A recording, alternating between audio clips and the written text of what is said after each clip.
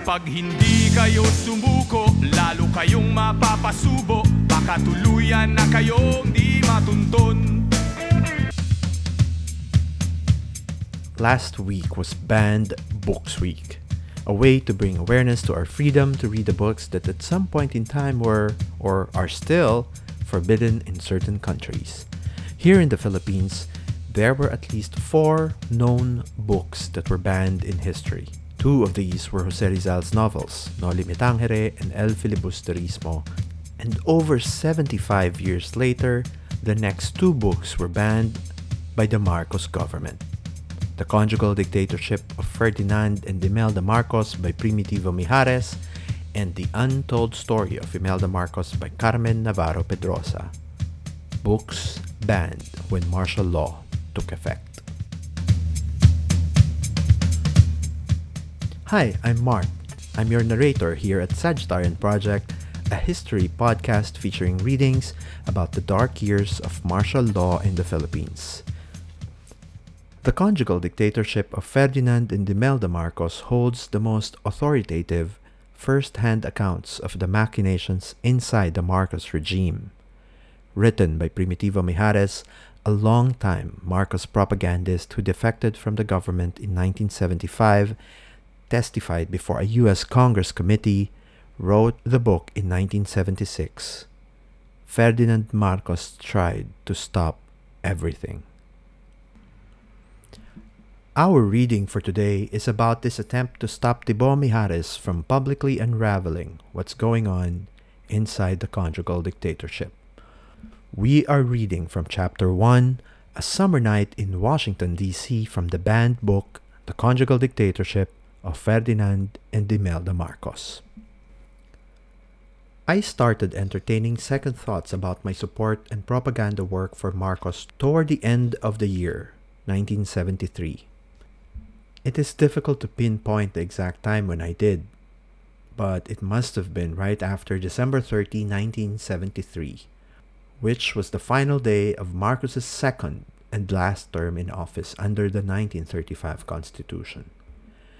At about that point in time, I began to realize that Marcos imposed martial law not to save the country from a communist rebellion, but to hold on to the presidency for life, and as a dictator. However, I felt that I could not dissociate myself quietly from the Marcos regime. I somehow had to make public my rebellion against Marcos's plan to become the Philippine ruler for life. The Filipino people never gave Marcos a mandate to rule for life when they elected him to the presidency in 1965. I wanted to perpetuate into the records of history the machinations of a man dead set on becoming a dictator in his own country. When I felt I was ready to defect from the Marcos regime, I contacted a worthy ally, former Evening News man Chris D. Cabasares, and asked him to tell Alex A. Esclamado, editor and publisher of the Philippine News, about my plans. Chris wrote under his byline the story of my defection on February 20, 1975. I was not expecting any telephone call that late night of June 16, 1975, as I have already parted company with Proculo Rodriguez Jr., who had accompanied me earlier in the evening for dinner at the residence of a friend, Betty S. Torres, at Silver Spring in Maryland. The only man who could conceivably call me at that late hour was Cristobal Manalo, former legal counselor at the Philippine Embassy who was quote-unquote fired by Marcos in September 1972 because he was an Iglesia ni Cristo member. However, he could not have known where I was billeted at the time.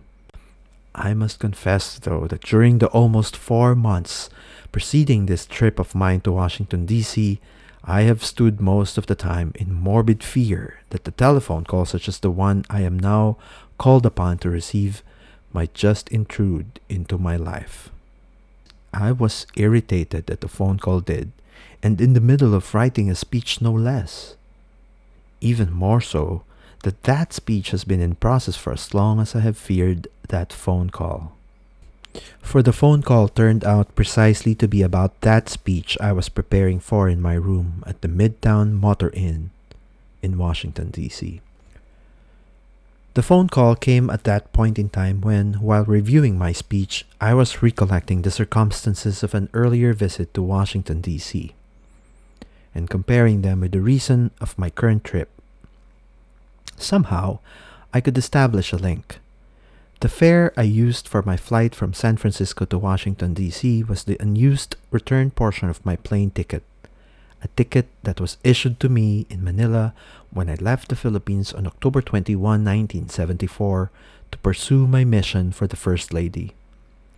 I recall it being the First Lady who ordered me to fly to Washington, D.C. from New York on the night of November 18, 1974, to aid in the quote-unquote rescue operations for Ambassador Eduardo Romualdez, who was then being held hostage by Lechoco inside the chancery of the Philippine Embassy. Having been informed earlier that Lechoco was a former newsman, Mrs. Marcos decided that I should rush to Washington, D.C. and try to establish a dialogue with the ambassador's captor. These things flashed so fast in my mind, even as I held my Midtown motel room phone receiver and heard the Manila overseas operator courteously cut off the caller from the Manila end. "Just a moment, Mr. Secretary." "Sir, this is an overseas call from Secretary De Vega. Are you Mr. Mijares?" I answered hesitantly, but managed to say, "Yes, this is he." Then I heard another familiar voice which I can identify anytime, anywhere as that of Agent Arturo Bukiren of President Marcos's study room communication cubicle stating, "Doc, nandito na si Mr. Mijares. Hold the line, sir." In compliance with the suggestion from John M. Salzberg, consultant to the House Committee on International Relations, I prepared an affidavit detailing the circumstances of the bribe offer and submitted it to the committee. That at about 11 o'clock in the evening of June 16, 1975 EST, while I was reviewing my opening statement to be given to the committee, I received an overseas telephone call from Manila. The person at the other end turned out to be my very good friend and former colleague at the Malacañang Palace, Presidential Assistant Guillermo de Vega. He told me he was calling from the study room of President Marcos and that the President wanted to talk to me. Our telephone conversation, as far as I can recall, went on as follows, after the usual amenities. Secretary De Vega said, "Tibo, gusto kang makausap ni Sir." President Marcos said, "Tibo, pwede bang wag ka nang sumipot sa committee yan? Alam mo marami na tayong problema dito. Baka madagdagan mo pa. Mabuti pa ay bumalik ka na kagad sa San Francisco."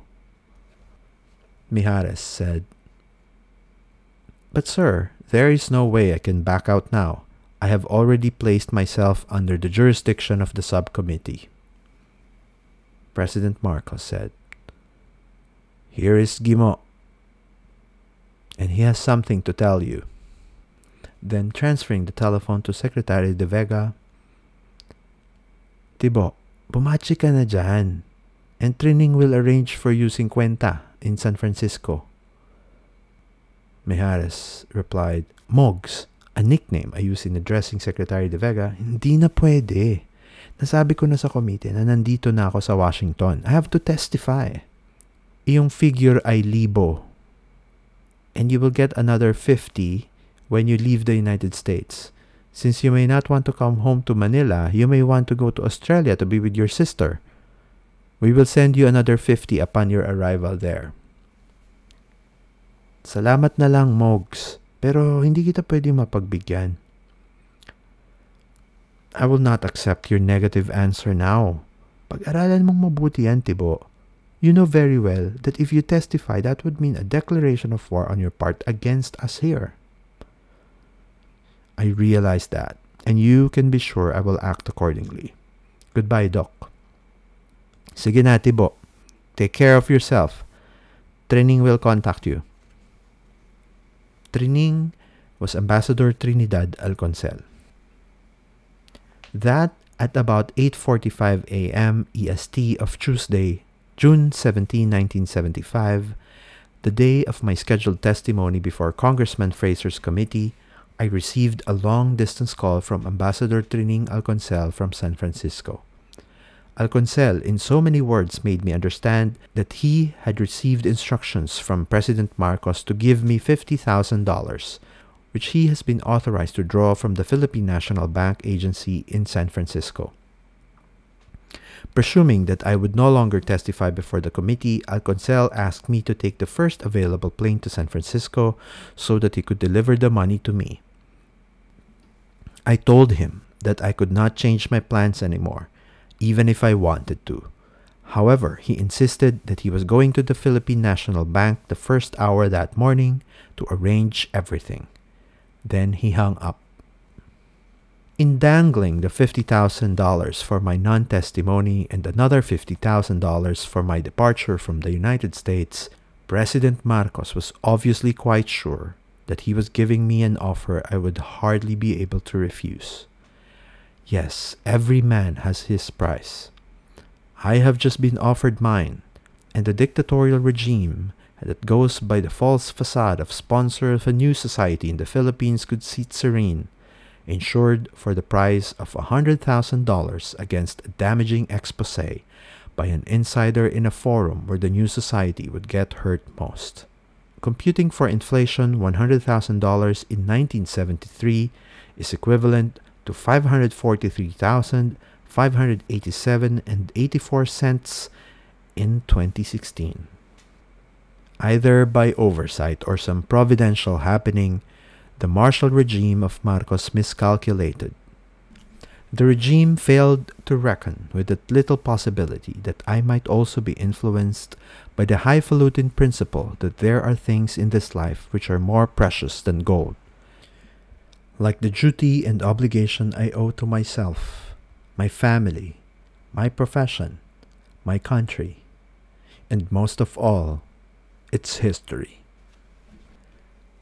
That concludes our reading for today. Thank you to Ateneo Press and the Mijares family for granting us permission to use the book for the readings in this podcast. Thanks also to Gary Granada for the music on the show. Thank you for listening to the Sagittarian Project. If you enjoy our episodes, please consider subscribing to this podcast and leaving a rating on Apple Podcasts to help us get more people to listen on the show. You can also follow us on Spotify and Google Podcasts. If you know anyone who you think can find value in our episode, please don't hesitate to share this podcast with them. If you're a teacher, an educator, and you think this can be useful in any way for you and your students, please feel free to use this podcast as a reference or a listening assignment. If you have any feedback or suggestions for the show, please let us know by sending us a message on our social media accounts. We are on Facebook at facebook.com/Sagittarian Project and on Instagram at Sagittarian Project. You can also send us an email at sagittarianproject@gmail.com. We'd love to hear from you. That's it for now, and see you in the next episode. Kapag hindi kayo sumuko, lalo kayong mapapasubo. Baka tuluyan na kayong di matuntun. Kahit saan kayo magtago, kung may ulo ay may pako. Baka tuluyan na kayong maibaon.